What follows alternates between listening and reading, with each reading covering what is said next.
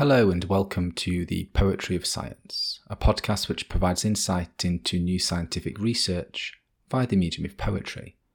I'm your host, Dr. Sam Illingworth, and each week I'll be introducing you to some of the latest scientific findings and sharing a selection of science-themed poetry. If you enjoy this podcast, then please consider giving it a rating and leaving some feedback in your podcast directory of choice. And if you really enjoy it, then why not share it with a friend? After all, we could all do with a little bit more poetry in our lives. In this episode, I'll be exploring new research which has found that wood heating pollutes the air in mountain areas more than previously assumed.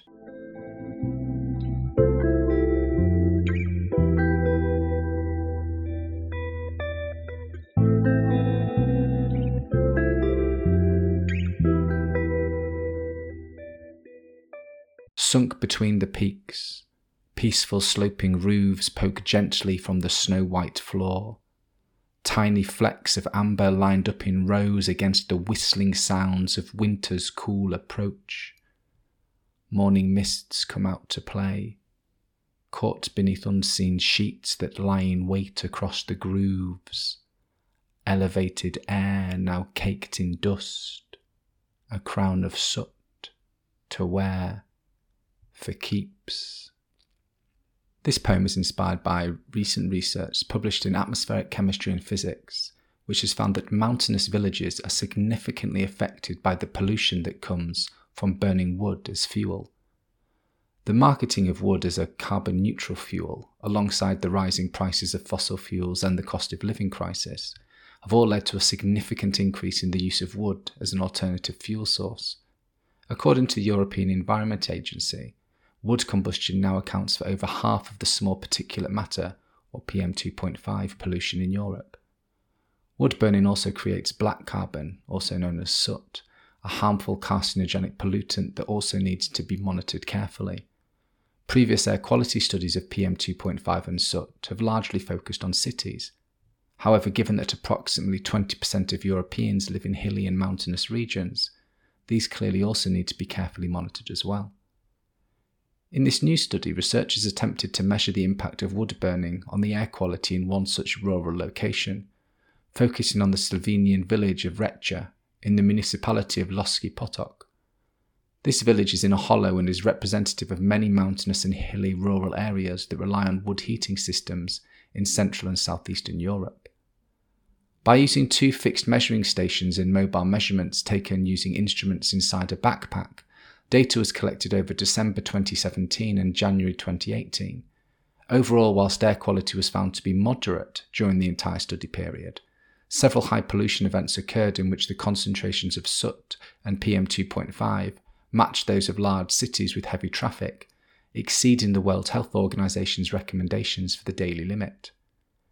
These high levels of pollutants were found to be attributed to one effect that frequently occurs in the mountains in winter: temperature inversions.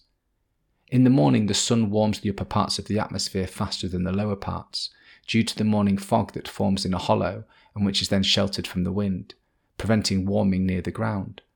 This temperature inversion then acts like the lid on a pot, preventing exhaust gases and particles from escaping upwards and causing them to concentrate at the bottom, where humans become exposed to them. The results of this study highlight the importance of high-resolution air quality measurements for monitoring and assessing the impact that wood burning has on local air pollution, especially in mountainous areas that are prone to temperature inversions. Now that you've heard the science, let me read the poem to you again. Sunk between the peaks, peaceful sloping roofs poke gently from the snow-white floor. Tiny flecks of amber lined up in rows against the whistling sounds of winter's cool approach. Morning mists come out to play, caught beneath unseen sheets that lie in wait across the grooves. Elevated air now caked in dust, a crown of soot to wear for keeps.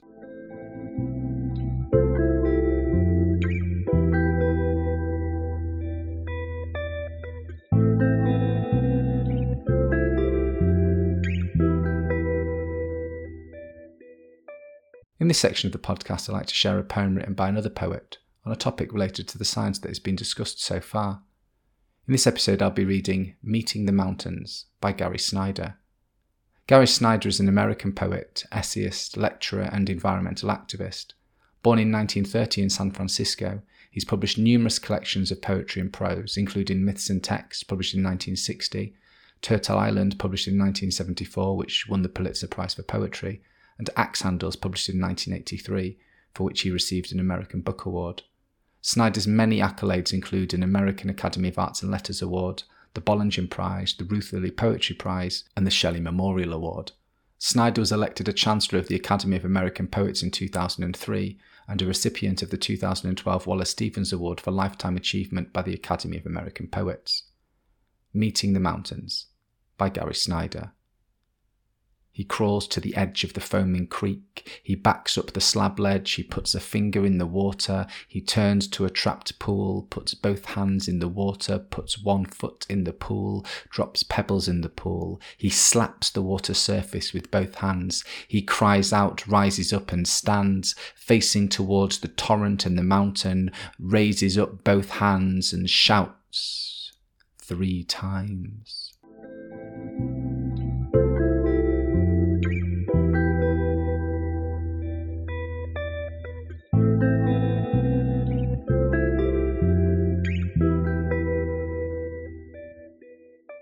Thank you for listening to The Poetry of Science. If you want to find out more about the scientific study featured in this episode, or read any of the poems in full, then please visit the show notes at scipoetry.podbean.com.